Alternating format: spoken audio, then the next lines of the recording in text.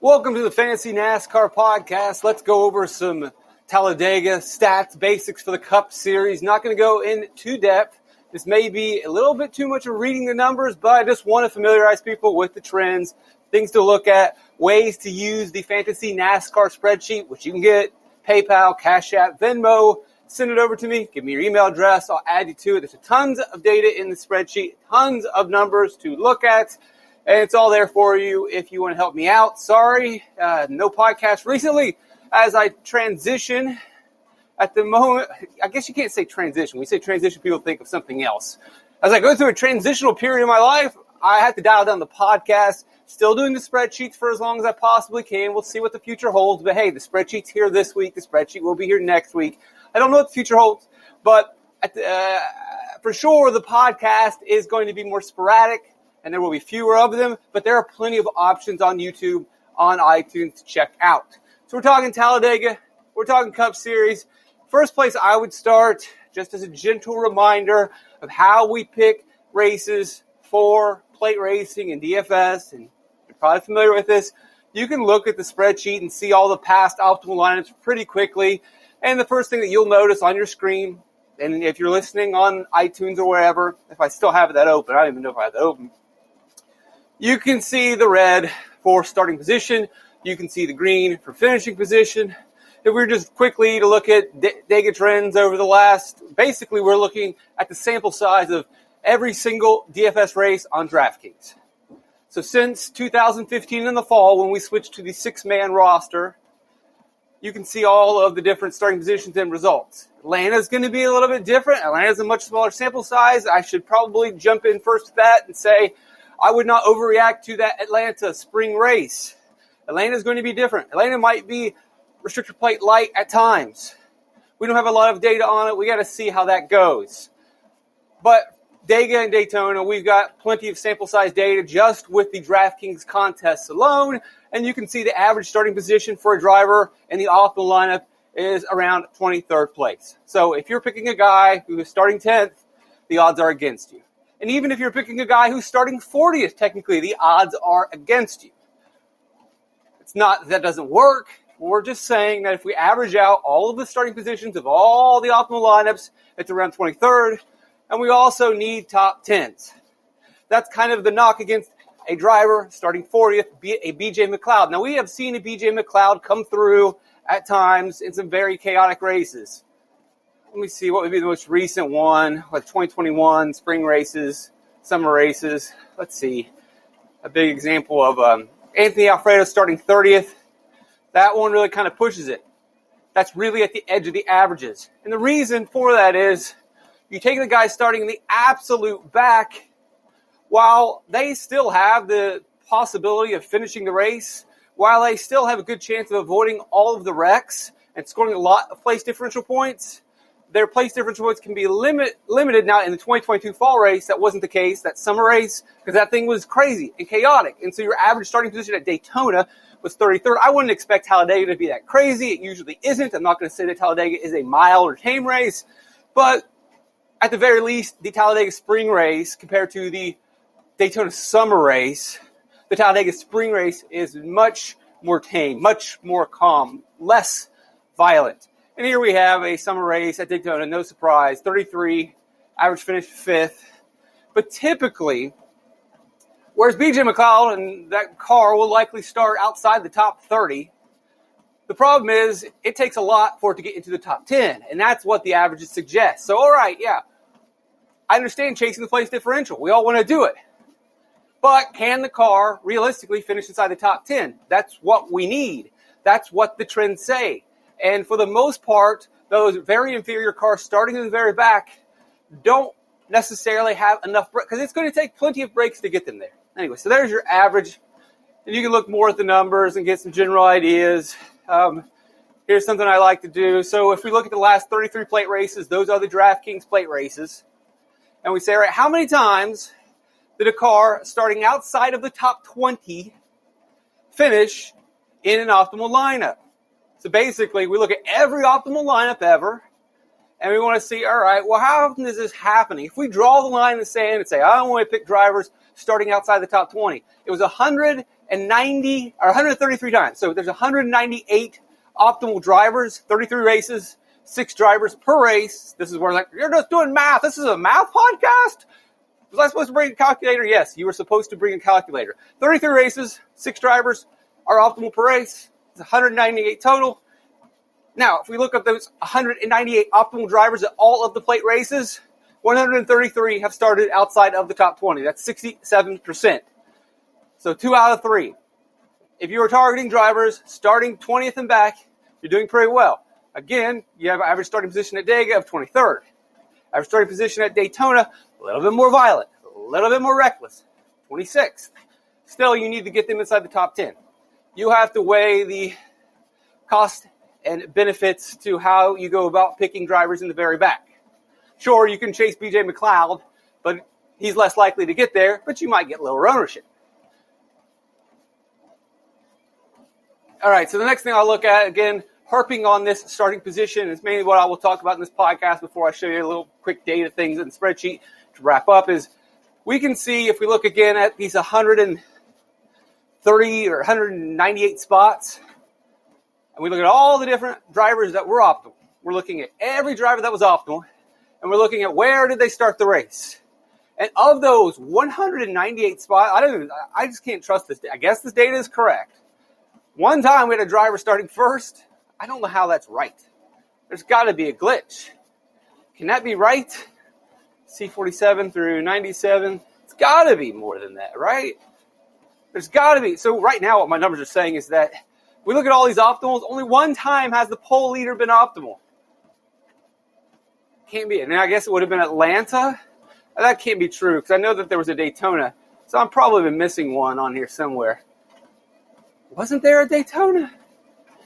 Well, now I got to look. This is a fun thing to do here. So you might be asking yourself, why is this guy crazy? I don't know. I'm crazy. Anyway, so my data right now is saying that only one time has a driver been optimal from the pole, and that was Atlanta. Is that right? Been doing this so long, you forget numbers. And so far, as I look through on the screen, I'm not seeing any green. So I'm looking at the starting column here. And so you got Eric Almirola starting 4th in Talladega in 2018. That's not first. That's not the pole. We go down here to Daytona races. No one in Daytona 2020 or 2019. We got a guy starting 8th in Joey Logano in 2019. Busch starting 2nd in the 2019 Daytona. Not there. Man, I've been doing this too long, man. Too long. Now, also, you'll see this number here. If you're wondering, this is saying how many of those drivers started outside of the top 20. So if you look, you'll see Chase Elliott. So if we're looking at the Daytona summer race in 2020, Chase Elliott started 27th. Brendan Gaughan started 40th. Paul Wall started 21st. Brendan Poole started 32nd. So 4 drivers started outside the top 20. In the Dega summer race, 5 drivers started outside the top 20. The only one inside the top 20 was Eric Jones at 16th, who finished 2nd. And then you got 4. So that's what that number means, if you were wondering. Anyway, so we go back over to this column right here. We can see that drivers on the pole, only one time have they been optimal. Probably don't want to play that. It's like 0.1%. 0.1%. Something along those lines. One time out of 198 spots. It's pretty rough. And just through the top 10, it's not until we get to like 9th and 10th that we have, 4 drivers, 5 drivers. Still, that is a pretty small number for 33 races. 33 plate races, and only 4 times has a driver starting 9th. Only 5 times has a driver starting 10th. And as you would expect, as we start to go further back, we start to see more guys pop up. We see 13 kind of hit here. I think this has a little bit to do with round qualifying in the day. Not necessarily sure. But obviously, as you get into the teens, place differential increases. These drivers have the ability of winning races. And so they are more common. But once we really get to the sweet spot, it's here in the 20s. If you look from 21 to 30, these 10 spots, this is the bulk of your optimal lineups. The driver starting 21st, 6 times were optimal. 22nd, 5 optimal appearances. 23rd, 6. The 24 spot, 8 optimal appearances. 25, 7, 26, 5, 27, 8, 28, 6, 29, 7. And then the driver starting in the 30 spot 10 times has been in an optimal Plate Track Cup Series lineup. 33 comes up with 10. 34 comes up with 8. and we still get plenty back here in the back as well. So that's why I'm always very cognizant of the 20 cut line. You can move it forward to be different. You can move it back to be different. But this is the starting point for most DFS players this weekend is around 20. Where you go from there is up to you, how you want to differentiate. Maybe you set 20 for 4 of your drivers, and then you break away from that trend for 2 picks or 1 pick. Maybe you go more extreme and push your line back. It's up to you, but your starting point will be 20. Right now, as we look at some of the just different data points that you can look at in the spreadsheet, if you go to racefortheprize.com, PayPal, Venmo, Cash App, you know how to get the money to me. And make sure you give me your email address, and I'll add you to the sheet. So we can see how many times has a driver been optimal. Bubba Wallace, 4 optimal plate appearances. 1 at Talladega, 3 at Daytona. I can see his finishes at Atlanta. I can see his finishes at Talladega. I can see the average Talladega finish, and then where that ranks. His average Talladega finish is 19th. That ranks 18th. He has not been nearly as good at Talladega as Daytona. Some people will argue the same. Some people will say that they are different.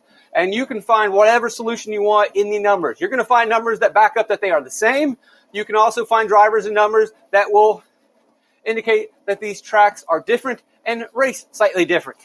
And you can read whatever conclusion you want to that. You want to say that the tracks are different, fine. You want to say that some drivers just like a track more than the others, that is fine as well. It is up to you. I don't know if we're ever going to have a consensus on that, and that's fine. You don't really need a consensus. For me, I don't mind. That's just more of a conversation than anything.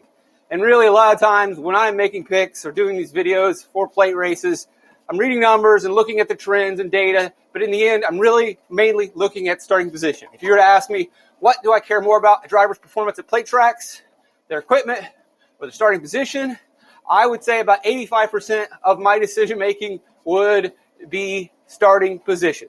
And then, sure, it's elephant and rider. The rider thinks he is controlling the elephants, tugging on the reins. It's not the case. The elephant is in control. The elephant is making the decisions, and for me, the elephant is starting position. That's it. You can play as many games as you want with the names and the drivers and the teams and the tracks and whatnot. But to me, it's starting position. And I would say that other DFS players and touts are probably in the same boat. They're 85% starting position, and then even probably 10% to 15% game theory and ownership driven. And very much, they might even be 1% who's the driver. They might even be 1% who is the team. They're heavily invested in starting position. They're heavily invested in ownership. You can see his Daytona numbers are much better. Again, you can read into that however you want. Average finish of 13th at Daytona. Not the biggest sample size, but pretty close. He's only missed out on 3 races compared to other people. He ranks number 2. We can see their average at all of the plate tracks. That's Daytona, that's Talladega, and we're throwing in Atlanta there. If we average all of them, he has an average finish of 16th. That's 6th.